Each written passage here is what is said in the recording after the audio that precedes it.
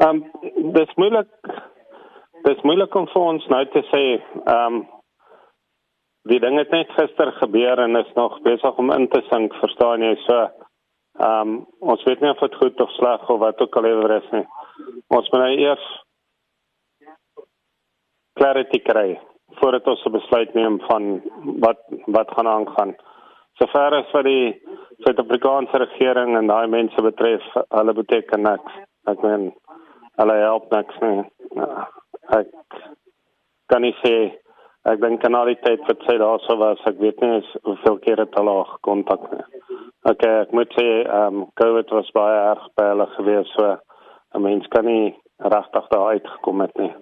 So, maar op hierdie stadium, ons sal net eers die regte inligting kry en dan daarvan af besluit.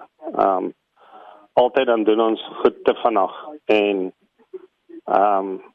jy weet, jy paniek nou, want nou het hulle jou kind gevonnis tot 33 jaar.